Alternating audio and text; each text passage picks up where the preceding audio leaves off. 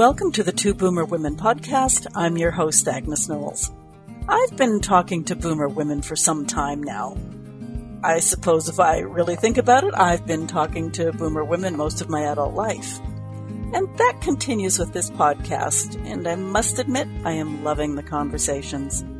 However, there's something else going on at Two Boomer Women these days. I'm interviewing men too, once a month where possible, and it's called Monthly Man Day. These men have a message for us boomer women, and maybe you can interest the man in your life into tuning in too. Today is Monthly Man Day. Sit back, enjoy, and let me know what you think.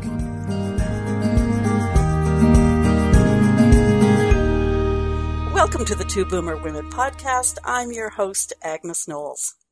I'm quite excited about today's episode because last spring I decided to get a man's view on boomer life, hopefully once a month, and while finding my first three men was relatively easy, finding another proved challenging, until today. Now, when I'm looking for and researching guests for this podcast, I always have you, dear listener, in mind. Today, this guest caught my eye immediately. He's my age-ish. I never make gross assumptions about a person's years. He's an active grandpa, and I love my grandma role more than any other I've ever had. He's uber fit, a state that came to me later in life, and I will admit is currently quite lacking. And he's a rower, which I only did for a few years, but I can still feel the exhilaration of being in the zone with perfect team harmony, and I still maintain there is no cooler team sport. If I can digress for just a moment, my favorite story about rowing is that I was on a team of one young man with some rowing experience and three older women with no experience, and I was the youngest at 50-something. And we consistently beat teams of four young, powerful men because of our teamwork. But back to my guest. Besides all the pre-mentioned, he talks to boomers about building habitual lifestyle efforts to get healthier and stay well. He calls those boomers kaboomers, which I love because, of course, as you know, my company name is Boom with a Bang. Dave Frost, welcome to Monthly Man Day on Two Boomer Women podcast. Agnes, thank you very much. Hey, sorry to be a challenge, but let's see if it was worth it for you. Oh, no. Once I found you, there was no challenge at all, so that was good. Dave, your kaboomer CV is pretty impressive. Please share your background with our listeners. Well, I'm a Navy guy, so once upon a time I had to memorize the phrase, I was born on the crest of a wave and rocked in the cradle of the deep, seaweed and barnacles on me clothes, every hair on me head is hemp, and when I spits tar. But I'm just kidding. I was born in Vermont, grew up in New Jersey, joined the Navy fresh out of high school, was honored to go to the Naval Academy in the Vietnam era. I'm a Cold War sailor. And after I left the uniform service, I went into industry and thought I was developing a good portfolio of hard skills and soft skills for what I did in systems engineering. But you know what? I really found out you should do what you love and love what you do, and hopefully, make enough money to keep the lights on. I loved small business. So I formed a sole proprietorship.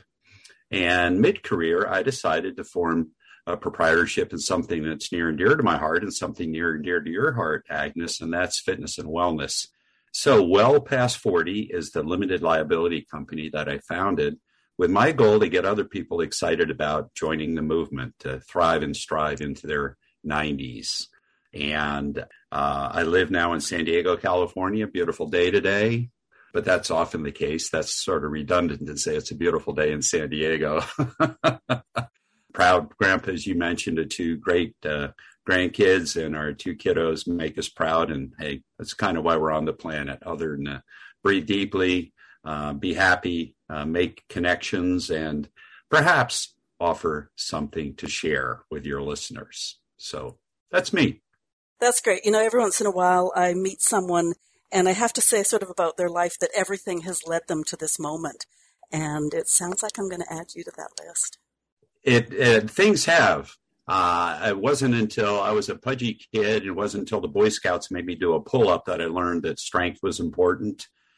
Being at the Naval Academy, I was honored to probably spend most of my learning experience on the Severn River, working with a crew. And much as you shared, Agnes, I learned that there's no I in a crew. It's how you do together. So being in the flow, being in the zone, working together.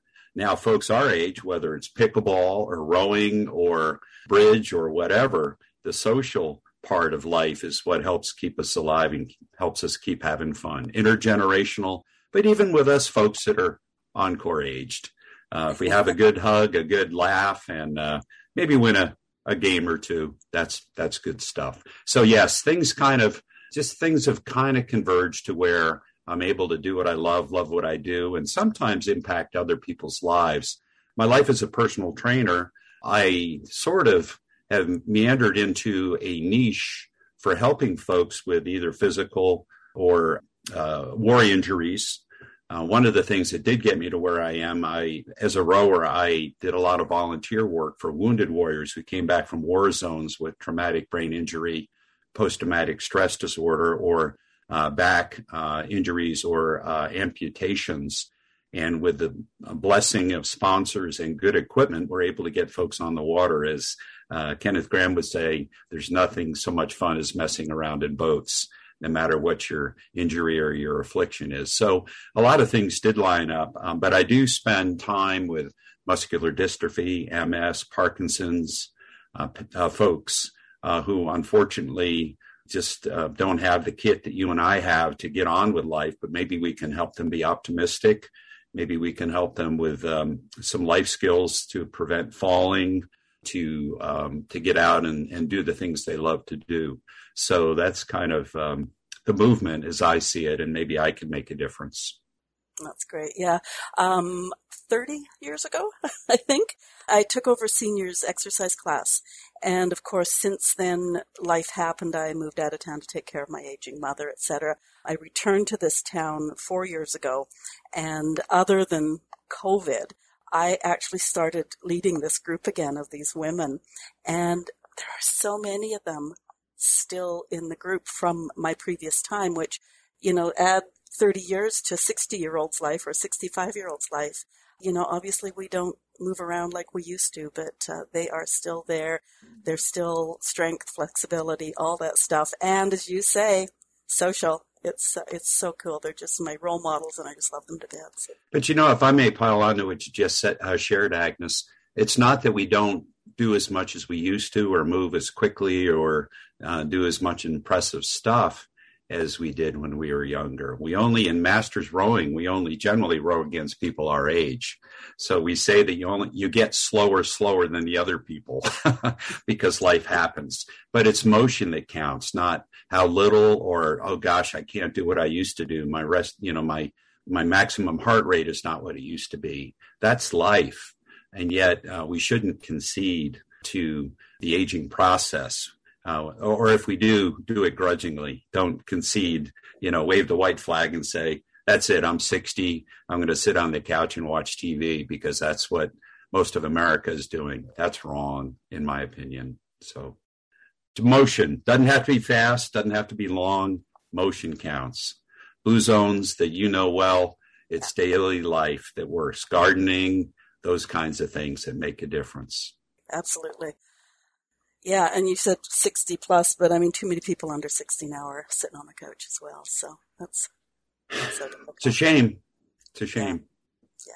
One phrase that caught my attention on your website, for 25 years I've commented on how on any given day my memory banks might be full and taking no more deposits today.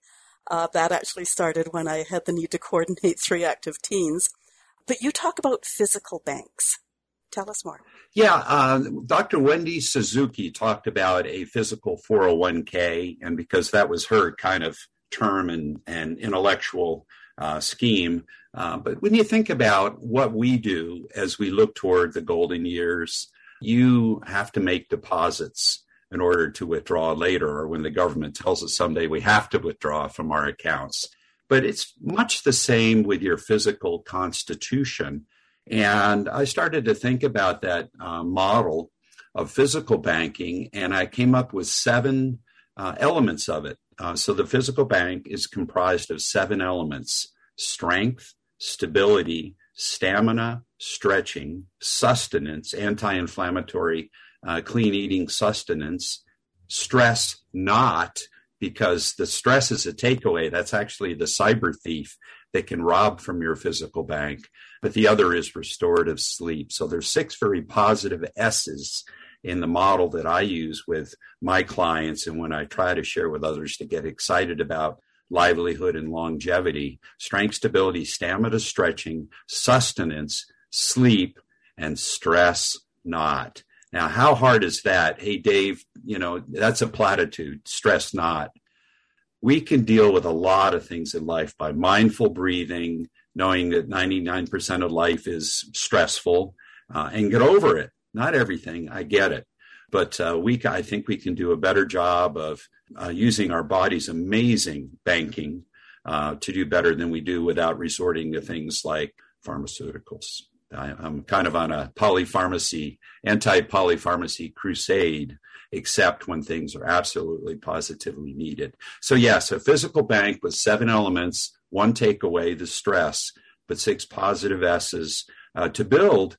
As I quote in my book, that great jazz musician, Muddy Waters, the quote is, "Whoa, you can't spend what you haven't got." In other words, if you haven't put reserves into your physical bank, strength, stability, stamina, stretching, eating cleanly, and gotten your sleep, you're not going to be able to withdraw in your later years. You're not going to be able to win at pickleball. By the way, I also think it will help with the nimble games of whatever the mind games, the brain games are that people do to stay active with their minds. So yes, the physical bank is a model that I think is a powerful one, because people think about it. I say strength is your cornerstone. Stability is your accident insurance rider. Stretching is your flexible contribution account. The capstone is restorative sleep. That wonderful capstone of a beautiful Fed Reserve Bank is sleep. And the currency exchange is the clean eating. And then guard your wallet, because the takeaway is stress. So that model is one that I try to live by. And I hope that it's maybe not elegant, but I hope it's simple enough that people can get that metaphor, because we're all interested in our fiscal longevity, FISCAL. Now I encourage folks to be equally or more so interested in their physical longevity and wellness. So yes, physical banking. Thank you. Great analogy, because as you explained it, I could just see like anything you do in a day that is under the good idea column is you can just literally see it in your mind of putting that in the bank. And when the stress comes in, you sort of have to do your deep breathing or whatever you do to deal with stress, because, like that hacker online is just knocking on the door.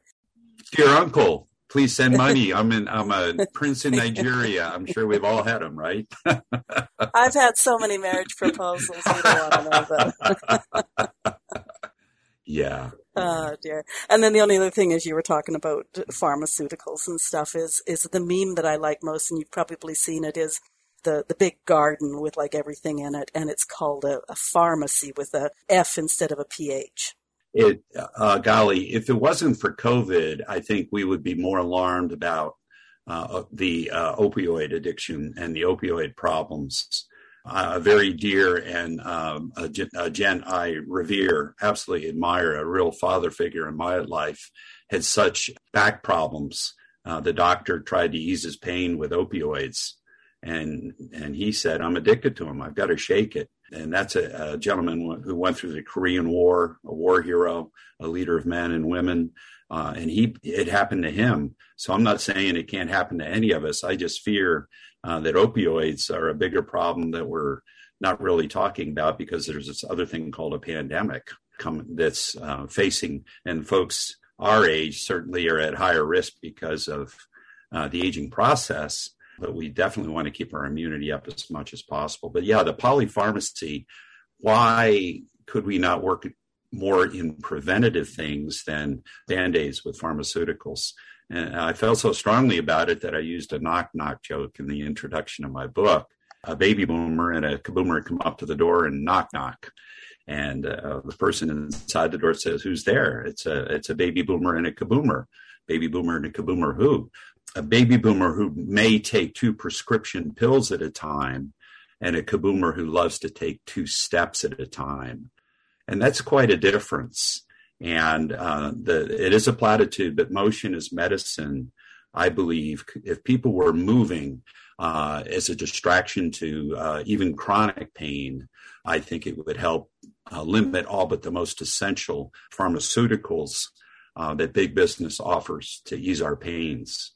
I think our bodies, our banks can do an awful lot on their own. I'm a layman. I'm not a Nobel Prize winning doctor or chemist, but my heart of hearts tells me, and my mind and body tell me, I do not take prescription things unless it's absolutely positively essential for livelihood. I didn't introduce myself too well to you before we started podcast, but I'm actually from British Columbia in Canada, and currently out here on the West Coast, we're just calling it a dual pandemic because the opioid crisis is so bad out here. Polypharmacy is just something, and again, parts of America profit from it, but the folks that either can't afford it or can afford it, I believe, are suffering, and we're passing that burden on to our kiddos because it's getting more expensive all the time. And except for the pandemic, we may be living longer, but many of us are not living better. Yeah. So. And on that note, okay, so reduced energy, diminishing cognitive capacity, medical conditions, even reduced sexual ability. I think it was Betty Davis that said getting old is not for sissies. That said, examples of uber-fit, octo, and nonagenarians aren't unusual anymore. I think most of us would just be happy to come up the middle somewhere. What activities, like more specifically perhaps, would you recommend for overall benefits? Each person in his or her encore years, pick a number, over the age of 60, Medicare age, or folks in the Canadian healthcare system, whatever we pick is the arbitrary age of encore, where maybe we're semi-retired or retired, maybe we have grandkids. Some of us are blessed, and it's a mixed blessing. Some of us are blessed not to be a first responder for our elders. Because of the toll that it takes on first responders for caring for folks in the greatest generation. But whatever the age, the key, that platitude, motion is medicine, there's none finer, except for one thing. Moving heavy stuff occasionally is the best medicine with strength training. But Queen Elizabeth, after her sainted hubs, the prince, passed away at, I believe, 99. Queen Elizabeth, God bless her, and she had longevity in her family, no doubt. The Queen Mother was over 100 or is over 100, I believe. Queen is a young 94, something like that. But she was quoted the day after the prince was put in the ground, when you stop, you drop. So my answer, it's a simple yet hard answer to move. Do you take the elevator or do you walk up the stairs? Do you take stairs 2 at a time if you can, using your big leg muscles, not leaning forward and pushing off your quads? Do you park the car if you're still driving a little further from the shopping center than you used to and take a hike? Do you do mindful breathing if things are getting you down on the stock market? September was not a good month for equities, but hey, markets go down and markets go up. And guess what? So does your physical bank. And if your deposits wither, you're not going to have the reserves to live well into your, say, 90s. Is that aspirational? Absolutely, Agnes. I'm not 90, but I do read, and I hope that my credible research shows that if you move and are smart about your essentials of life, stability, stretching, clean, anti-inflammatory eating, and the blessings of restorative sleep, which, of course, are tougher for the ladies than the guys, those things certainly better your odds to make it into your 90s and make it with quality years into your 90s. If your listeners, and I can send you the exact web links, but there are 2 extraordinary longevity estimators. Both are anonymous. Nobody's going to hack you or chase you down to your uncle from Nigeria. Just send me money. Dr. Thomas Pearl's an American doctor, has written a Living to 100 calculator. And Dr. Pearls factors in medical, family history, lifestyle, personal factors. Do you smoke? Have you ever smoked? Do you drink heavily? Do you wear your seatbelt? Do you floss your teeth? Do you take a baby aspirin?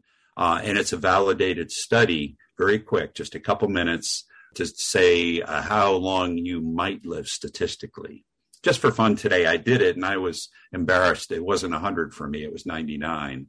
So I've got to stop eating red meat twice a week, I guess. Okay. I do love red meat, but I don't have an iron problem, and that's one of the reasons that red meat is frowned upon, other than the saturated fats, is the iron that men tend to hang on to, and that can be kind of toxic. But yeah, if I drank one less cup of coffee and took a baby aspirin, maybe it'd be 100. It's an estimator. But anyway, that's number one. And number two, the very fit Norwegians, this nation of 4 million people that absolutely astounded people at the Tokyo Summer Olympics, the 2020 Olympics in 2021 because of COVID. The Norwegians are strong. The Norwegians are fast. The Norwegians can ski forever. I can't wait to see what they do at the Winter Olympiad. But this is a nation of 4 million healthy people, a nation that eats whitefish, probably eats some salmon, but generally eats cod because that's available. It eats white potatoes. It doesn't worry as much about diet as it does about motion. And the Norwegians have a study from Trondheim, that great city in Norway. It's your ability, your heart and your lungs' ability to pump oxygen to nourish your body. And many diseases, such as the number one killer for both women and men, cardiovascular disease, cancer being it was number 2 until COVID. I think cancer slipped to number 3 because of COVID. But number 1 is cardiovascular heart problems, many of which can be aided or abetted by motion. I'm blessed to be a group fitness instructor in rowing, and I have several people who are double or triple bypass survivors who were told by their doctors, get in and start moving because it's going to keep you alive. And I think there's a real message there that we can do better by moving, by listening to Queen Elizabeth. Don't stop or you drop. So, wow. I'm not saying it's easy. It's a simple message, yet it's a very hard message because it takes time.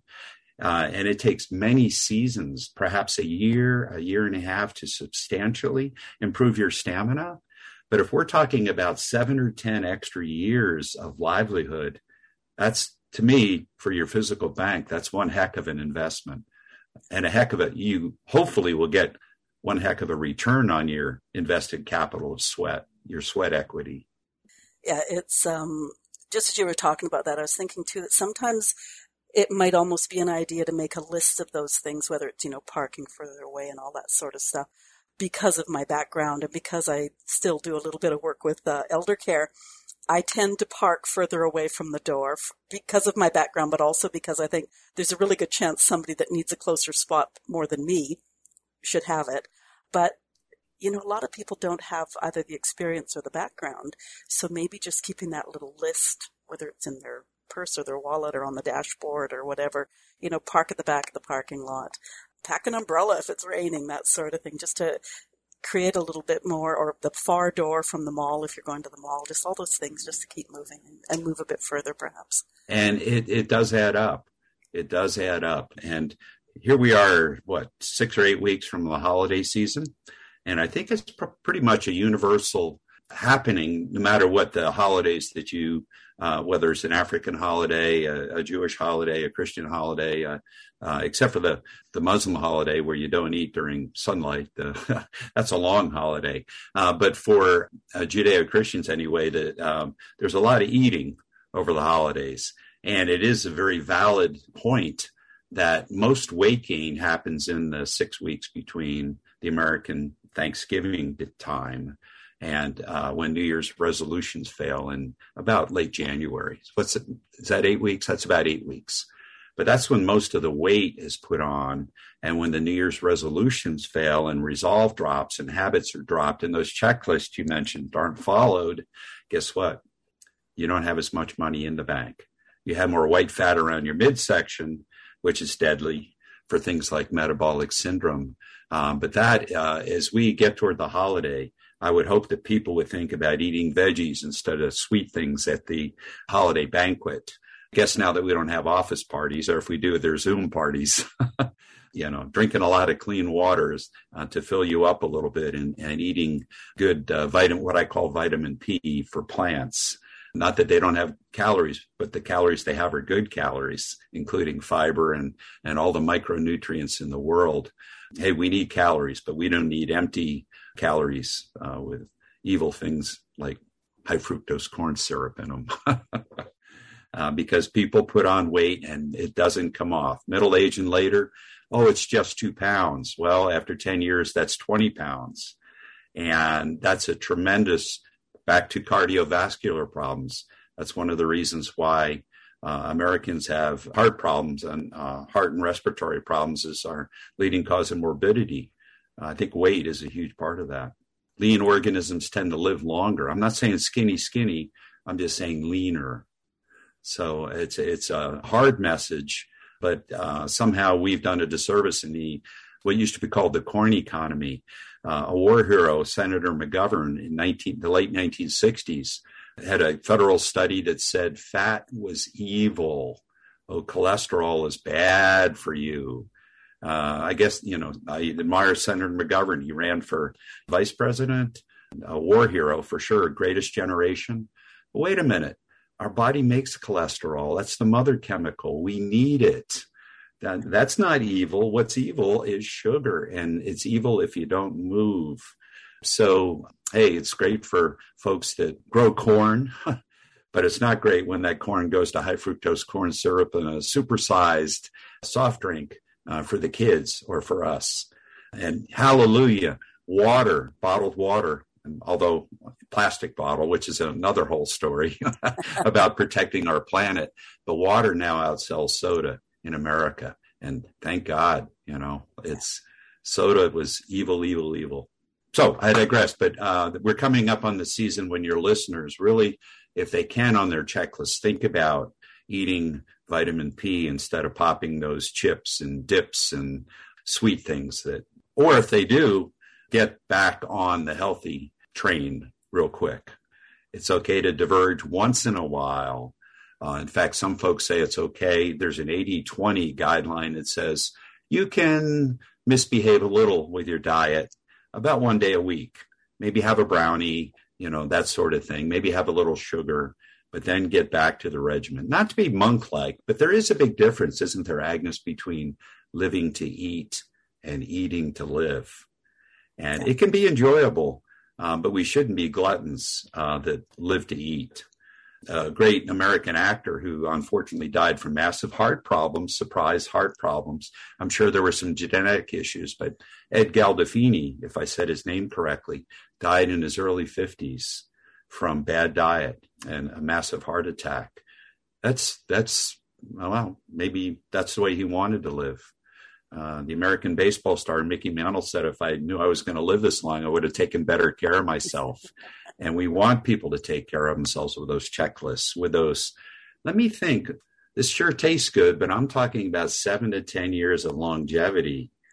If I put it in my physical bank, hopefully more people will realize it's worth the investment. It's worth the sweat. It's worth the motion. And for those of us that are blessed with kin and grandkids, it's a lot easier to stay up with them when you're fit. And, you're not too tired to go to the gym with the little ones or, throw a Frisbee or a softball or whatever. So it is work. It is work. And I know you know it, and I'm sure most of your listeners know it. But I think your thought of a checklist is hugely valuable. Whatever it takes, folks, to form lasting, successful habits. If it's a checklist, check. You're talking about your American holiday season. My pendulum is swinging here. Maybe you can tell me where it stops. Because just last night we had our Canadian Thanksgiving dinner, because our Canadian Thanksgiving is in October. So I'm trying to decide whether we have an extra month of weight gain till the end of January, or whether we now have a couple of months to get back on track and get rid of that dinner last night before Christmas hits, because we don't really have anything in November. That's right, because the Pilgrims were south of the border, weren't they? Yeah. But I'll tell you that my admiration for Canadians with joie de vivre, with their fitness, both in my experiences, St. Catharines near Toronto and Victoria, Vancouver area for rowing.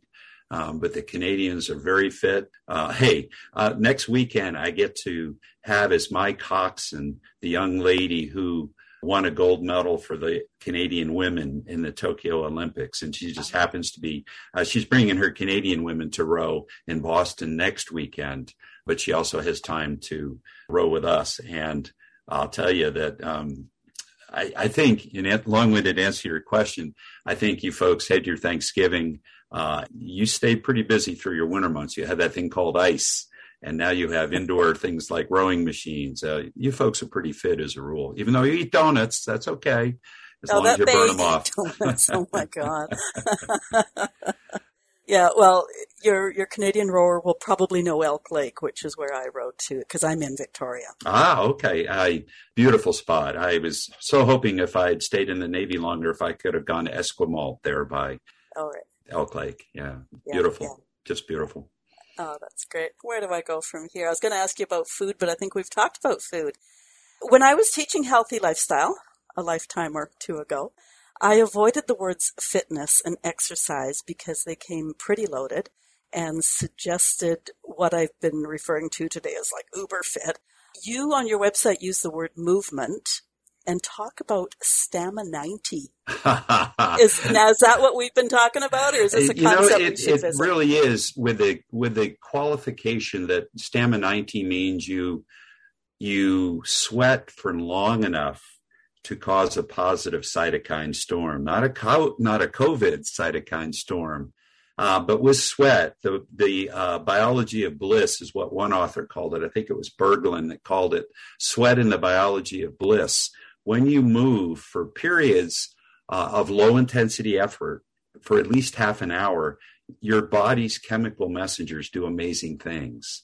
And you have a little stress and respond thing going on where you do want enough stress to get the powerful cytokines to come in, restore, rebuild. And with sleep and clean eating, you're a better person in a few days after that exercise. So Stamina90, that's kind of a clever word that a creative writer who helped me with Kaboomer came up with, a compound word. But the point was, if you want to make it to 90, you want to avoid the number one killer of Americans, which is cardiovascular. And how do you avoid that? Motion is medicine. Moving for at least half an hour, 5 days a week. Our U.S. government says 120 minutes of light to moderate physical activity. I ramp it up to say 180. So that's 30 minutes a day, 6 days a week. Take a day off, sure. The 80-20 rule, take a day off so that you miss it. And you will. When you get into a habit of Stamina90 and moving, that day off is like, geez, I can't wait till tomorrow to go work out, So yeah, Stamina90 is a combination of stamina and making it to thriving and striving into your 90s. And it's kind of cutesy, but the point is that the number one criteria for longevity is your cardiorespiratory capability, as that Norwegian estimator shows. I shared with you that I took the living through the 100 calculator and missed the mark. And today I took the Norwegian one, and it said, congrats. By the way, it underestimated, because it's a bell curve. It underestimated my oxygen capability, which I've measured for rowing. But it said, Dave, you're not 60, almost 69. You're more like 45. I'll take that. So that's my fitness age. And if people thought about fitness age, Stamina90 and strength, more than they did about, listening to Madison Avenue and popping the magic pill to lose weight overnight, you probably get as many as I do every day. Delete. Exciting news from Harvard University. No, you have to do the work, and you have to watch what you put in your system. But yeah, Stamina90 is moving. And I say, doesn't have to be hair on fire sprinting. In fact, it shouldn't be. We know that it's low intensity volume of motion that helps. It could be a brisk walk. It could be a light jog. It could be gardening, cutting the lawn, raking, playing pickleball. But as a general rule of thumb, 30 minutes, 5 to 6 days a week, when your heart rate does not exceed 2/3 of your maximum heart rate. So it's really good for your listeners to remember what your resting heart rate is, and you can estimate how fast you should walk to keep building stamina. So our left ventricles are extraordinary when they're working well. And that's our goal, is to make that one of the most powerful muscles in your body, just pumping out nutrients as much as it needs, building in volume and when you need to, building in heart rate. But the way you build capacity, those little mitochondria, the little power cells in each of our skeletal muscles, that mitochondria, it gets multiplied with low intensity motion. And we build more capillaries. Isn't that amazing? We have 60,000 miles of blood network, and we can build more with low intensity movement. Now, hey, Dave, that's 3 hours a week. And I'm arguing, well, you're going to get more than 3 hours of added longevity. And even if you didn't, your life would be better. You'll sleep better. You'll eat better. You'll have more mojo. It's the effects are so profound. We're just not getting Americans to move as they should. And it's not just people my age. Unfortunately, it's young people. Obesity is alarming in young people as well. So we have a real endemic, pandemic, whatever you want to call it. White fat is killing Americans. It's not good. Well, before I hit record, as you know, I was trying to settle my dog because she had a barking spree. And as much as she can at times drive me crazy, I often joke that not only she makes sure I get out on a brisk walk, I also get an upper body strength workout, because she's the only dog I know that got kicked out of puppy school and training. So she pulls. So I'm constantly, and I change arms just because it gets too tiring. So between the walking and the holding her back, I often joke that she's probably the best workout machine I've got. Oh, and hey, just the payback is a pat on the head and rub the belly, right? It's just wonderful. And it's also extraordinarily good as we get older, and particularly if the winter months are long and dark, having a companion inside that doesn't talk back to you and just wants to be loved is pretty special too, right? Yeah. There's a reason why dogs in particular, I guess maybe because cats have too much of a mind of their own, but wounded warriors and severely injured people often perk up when they see a dog, and a working dog in the hospital. So I just think that's amazing. I'm going to digress for a second. Have you ever heard of explore.org? It's nature sort of cameras. There's cameras all over the world. They're live cams. And one of the live cams is at Warrior Canine, and they raise these puppies specifically for soldiers who are returning with, stress and things like that. And just watching the puppies on a monitor, you just can't help but lose a bunch of stress, let alone, as I'm sure, just having one come into your life would just...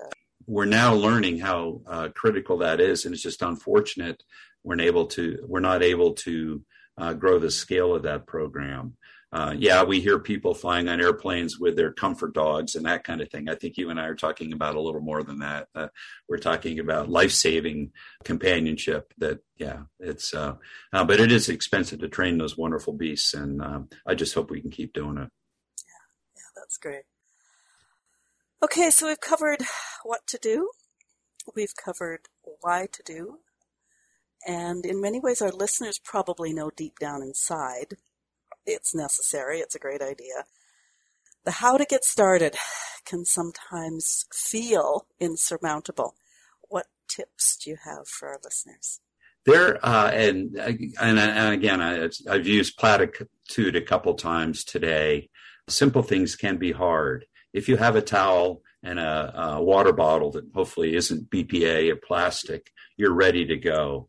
Pick goals, either make a checklist, find a workout buddy. Perhaps you're able with your health care plan to have some healthcare providers in the States have silver sneakers, which are group fitness, wellness, yoga, stretching kinds of things.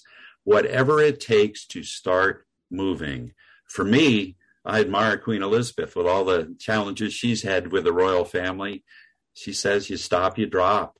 So don't stop. Just do what you can. Be aspirational, but pick reasonable goals. We know that at any age, if people go out too high, too hard, too fast, they may get hurt. They may get frustrated. They may say that wasn't fun. So we want to make it fun. Do what you love. Pickleball, walking the puppy, rowing. Do what you love. Do it by yourself or solitude, or do it with friends for the social aspect. There's a reason why some studies say social sports, pickleball, tennis, group running, group jogging, are indicators of longevity. It's the social aspect as well as the stamina. So that should not be underestimated by any way, shape, or form. But the point is, every one of us is an athlete. Every one of us, very few of us are going to make it to the Olympics or the Masters World Games. I'm blessed to go to those a couple of times. But the point is, do it. Don't have to apologize. Affirmations are really important. Look yourself in the mirror. Do I want to look like this tomorrow? Or can I look a little better? Can I be more positive? Maybe my face gets a little thinner, which is often generally a thin face indicates that your central obesity is not real high. So looking the man or woman in the mirror is a good way to either jumpstart it or have somebody remind you that you're doing something positive. So grab a towel, grab a clean water bottle, and move to sweat 5 to 6 days a week, and lift the grandkids, lift that heavy suitcase now that we can travel again on airplanes, and be positive. It is not easy. No, I would never say easy peasy. That sounds like Madison Avenue. I will say it's hard.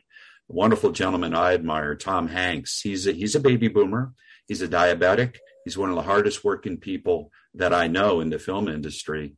He says, do the work. And the work is moving.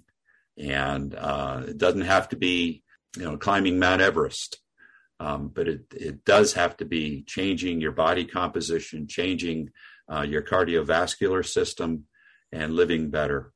So each individual is different. And I would only offer, Agnes, that because of that, if anyone is uncertain about how to take that first step, find a friend, find a senior society, find some fellow boomers and say, what do you do? Gosh, you're bounding about. You're looking very frisky today. What's going on? And then hopefully they'll say, come with me, So a workout buddy, be it a puppy or a significant other or a friend, often is the way to help you get started and make you accountable. Yeah, some people love to work out on their own. Some people love to do it in crew settings. Whatever it takes, just move. And now we've determined that you're a Southerner and I'm a Northerner. And the one thing I will add to that is several years ago, I blew out my knee. So when winter comes and we get snow and ice and my dog still wants to be walked, I put on my snowshoes. They've got the little grips on the bottom. Wonderful activity. Just shushing. As long as you dress appropriately, and we're so blessed that modern technology, if you can afford some of the name brands, they're really good for breathability, warmth. But yeah, even in the cold weather, we want to remind people to drink. You can still get dehydrated in the dry, cold winter climate. Just because it's cold doesn't mean you can't move, and doesn't mean you shouldn't move. You should, for sure. You should, for sure. Yeah. Okay, I'm going to go sideways on you, Dave. Before we close, there was one sentence on your website that caught my eye because it was also a subject that's of interest to me and didn't seem to directly be part of your wellness focus. The sentence says, he also writes academic papers about 21st century workplaces and knowledge workers as those most valuable players. What's that about? Yeah, I am honored to be an adjunct faculty member, and this particular bit of writing was for a book about knowledge workers who unfortunately have some of the, believe it or not, they're related. A couple things. Knowledge workers, as a rule, are responsible for their own development, and boomers are responsible for building their own physical bank. Nobody's going to make them do it. There's not going to be a mandate. I shouldn't say mandate, should I? We just had one for vaccines, but knowledge workers are those that we don't do as much machinery and farming as we used to. We do a lot of information services and so on. Google and Apple, those kinds of corporations that are now driving the economy. I was fascinated by some of the words of Drucker and others that say you are responsible for your own future. Oh, by the way, the average knowledge worker only puts in 3 hours a day of real work. Now they have meetings, they're Zooming, they're doing this, doing that. But in the idea of physical banking, knowledge workers have no excuse for not working out 30 minutes a day when you only work 3 hours a day. So I'm an adjunct professor, and that I was asked to write that article because I'm really passionate about soft skills and personal development. But isn't that what we're talking about for staying well past 40 and building Stamina-90? You are responsible for your own destiny. Yeah. Whether you think you can or cannot, you're right, as Henry Ford said. So think you can and be responsible for your own longevity. So when I read the sentence, I was puzzling over it, and then I decided, which is not quite right, but that's okay, that knowledge workers were we older folk who are still in the workplace, some of whom are still in the workplace, so they have the knowledge. But interesting, so it does, in fact, the knowledge workers in your meaning of it here, it does tie in many ways to what you're doing with your Stamina-90 and fitness. You bet. And avoiding nerd necks or tech necks from leaning forward. Ergonomics are so important. Working from home, we heard about people with back problems and neck problems because they had their laptop on their lap sitting on the bed, and then they wonder why they have upper back pain. So ergonomics are part of your physical bank for using screen time wisely, turning the screen time off before you go to bed so you can sleep well. So yes, whether the knowledge worker is older, and what we're finding out now, particularly with America not having enough workers, I certainly get more job opportunities now when I'm not interested in working for corporate America than I did, 10 years ago. So things... But the point is, because we're not using our hands as much for farming, manufacturing, why don't we use our hands for moving stuff, holding onto that puppy so that you're doing something good for you? So it's self-determinism, I guess, is wrapping around that. And the most latest one, of course, is with COVID and working from home is Zoom butt. So as we sit here on Zoom. Yeah. Well, we could stand up. But dormant butt is butt syndrome, DBS. That's a pretty formal term if we're allowed to use the 4-letter word butt on the air. It is evil. And, the old thing about sitting is the new smoking, there's a lot of truth to that. It's not just sitting. If you move and you're using your legs and you're using your core muscles to sit tall, that's okay. But the gluteals need to take the pressure off. So we encourage people to squeeze their buns, shift their legs, sit tall, and don't get the forward head tilt or nerd neck. If your livelihood comes from a screen, embrace it, but get away from it. It's also good for making sure your eyes are rested and you don't have problems generated in your brain from too much screen time. And we all know it. Turn the screens off well before you hit the hay so you can sleep well. Our minds are so active that we're still thinking about email or tomorrow's agenda. We're not going to be as mimicking Morpheus. Isn't that funny? Morpheus, morphine comes from that little Greek, not a god, but that little Morpheus was had fun in the bedroom. And part of that was sleep, but somehow morphine came from that as well. So there's a message that you can generate your own happy hormones by restorative sleep. Mimic Morpheus. Well, and hopefully, too, our age helps us turn the screens off a little bit, too, because, I spent most of my life not having screens. I didn't have a television until I was a teenager, like all that sort of stuff. So. Those were happy days, weren't they? I mean, now you look back and say, how did I fill my time? And it was probably reading or handiwork or social things. Isn't it funny that the word social media now is looked at as being unsocial and doing unfavorable things with platforms like Instagram? We don't need to live by screen. I mean, if we work 3 hours a day to generate income, that's one thing. But I don't know why folks spend so much time on what I call on social media. It's probably worse than a waste of time, in my opinion. But, well, my friends and I have this funny little quirk where we actually still use a telephone if we want to talk to each other. Isn't that a novel thing? The plain old telephone system, POTS. And, there's something about, it's one of our senses, audio. And when, all the videos in the world on Instagram don't make for heartfelt sentiments. And, it's just, letter writing and good old vocal communications to me are withering and shouldn't. So, well, and if you're anything like me, listeners, every time I'm on the phone, I can't sit still. I pace. I've been known to put on a couple of thousand steps in my house just wandering around because I don't sit still. I pace as I talk. So the walking meetings are wonderful. I mean, with the blood flow, probably clearer thinking, less brain fog. The mind-body alignment is much better when you're on the move. Not driving, but walking. Yeah. Okay, Dave, you've also written a book.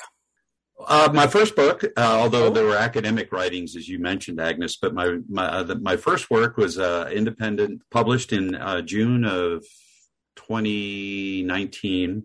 It's always a great idea to publish a book, launch a book in the middle of a pandemic, but there's some things you can't control. But I acquired a lot of personal lessons, and I'm kind of a nut for deep diving into research. So I came up with what I started off as an almanac, sort of, if you will. Some folks may remember the running craze of the 70s and 80s and Jim Fixx. FIXX, The Joy of Running. Well, I started off with kind of the theme of an almanac of the joy of sweating, and eventually with help from creative and content editors came up with Kaboomer, Thriving and Striving into Your 90s, with terms like Stamina90 and so on. It was I felt I had a book in me. I am in the same family tree as Ralph Waldo Emerson, who talked about the felicities of age in 1863. And if nothing else, I owed it to the family to put a book out. So it is a lesson dealing, guess what, with the physical bank. 7 main chapters: strength, stability, stamina, stretching, clean eating, restorative sleep, mimicking Morpheus, and stressing not. Also talks about things that you mentioned, such as the importance of testosterone for both men and women as we age, because our bodies tend to slowly wind down, or sometimes rapidly wind down, in the biochemistry that had us vital as teenagers and in our 20s and so on. So my own personal experiences of sleep, I would share when I read that two boomer women, easy for me to say, hopefully I had something to share. I learned I have a sleep disorder. 1/3 of all men have sleep disorders, but very few of them get it diagnosed. Believe it or not, after menopause, women have the same percentage of sleep disorders. So if your listeners, it's just snoring a little bit. No, we're talking about sleep disorders, which may or may not be related to snoring. It is also true that women pretty much have the same problems with cardiovascular that men do. It's not just men and their hard living, hard drinking 2 scotches and a big steak for lunch. It's not. Cardio affects all of us. So I would offer those 2 things. And I would also offer a third thing when it comes to strength. The standards from the Australians, the Canadians, and the U.S. governing bodies for sports that use weights as part of their training, the standards are the same ratio to body weight for women as men. So women don't have to think that they have to move stuff the way guys do. But women should think that they can move stuff in the same percentage of body weight that guys do. For instance, a lady untrained in weight training should safely be able to do a dead weight lift of 3/4 of her body weight without any practice at all. And that's the same ratio as it is for men. And then as you get fitter and train your muscles and joints and bones to handle the load, it gets multiples of your body weight. But I just wanted to share that strength is something that women should not take lightly. And they should be able to perform at a percentage ratio of body weight as men do. Women should get excited about their fitness age, not their calendar age, except in America, women love to be carded. You know, when somebody says, I say your ID to see if you can have an alcoholic beverage, that's okay. But on the flip side, I'd hope that your listeners will be very excited about lowering their fitness age for good reasons. Can you get up from the ground without using your hands like you used to do when you were a kid? Can you stand on one leg with your eyes closed for us, 20 seconds is a wonderful guideline for stability to prevent falling. So fitness age is really important for your listeners. And please, please, please know that you do or do not have a sleep disorder, because that can kill people. You know, it causes strokes and all kinds of bad things. So it's a much higher prevalence than is treated, unfortunately. So all that rambling by Dave, hopefully your listeners know that, in my opinion, physical banking is just as important as fiscal banking. Well, and I will add to all those women out there, if you're having trouble lifting your 30-pound grandchild, do not go out and try to lift 3/4 of your body weight today. Just know that it's capable, and yes, we can. It doesn't mean we can today. It just means that yes, we can. And it's something to which we should aspire, because sarcopenia sounds evil, and it is evil. That's the loss of skeletal muscle, which leads to bad things like poor breathing, poor digestive habits, falls. So moving stuff like grandkids, holding on to your puppy, it's in the art of the possible. And I hope more ladies would get excited about doing it. Where do we find you online? I have a website. It's wellpast40.com. And it's, I hope to offer a lot of information, resources, things I've come across that I think are worth sharing. So wellpast40.com is the website. I'm on Twitter and Instagram, even though I talked about antisocial or on social media. When I find articles of interest, I do try to launch those so that others might find them. DEFP Trainer is my Twitter address, and on Instagram it's Kaboomer Coach with 2 Ks, Kaboomer with a K and Coach with a K, just to be a little cute. But the website is probably a good place. And on the website is ways to contact me, to join the movement, to get on the mailing list for opt-in resources. If you'd like daily tips and tricks from this Kaboomer, that's a way to do it. Opt in via text message. So thank you. Those are ways that people are interested in learning more. They could get in touch with Dave. That's great. Those links will be in the show notes. I think we always do that.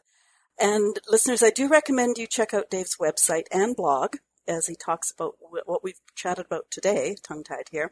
But he also blogs about other boomer-related subjects. I got lost in there this morning, so that was kind of interesting.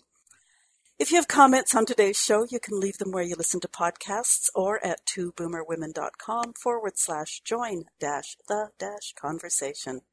If you want to be a guest on the podcast or know someone who would make a great guest, there's an application form at the website too. And while I'm chatting here, I want to give a shout out to Gail from South Africa, who gave us a shout out. Yay, thank you, Gail. Dave Frost, thank you so much for joining us today on Monthly Man Day on Two Boomer Women. It's certainly my pleasure. Thank you for chatting about things that are near and dear to your heart and my heart. And I just hope that folks can realize, whether you think you can or cannot, you're right. And yes, you can. So even if you need help, go get it, because it's important. There you go. Thanks so much. Have a great rest of week. Thanks so much, Agnes.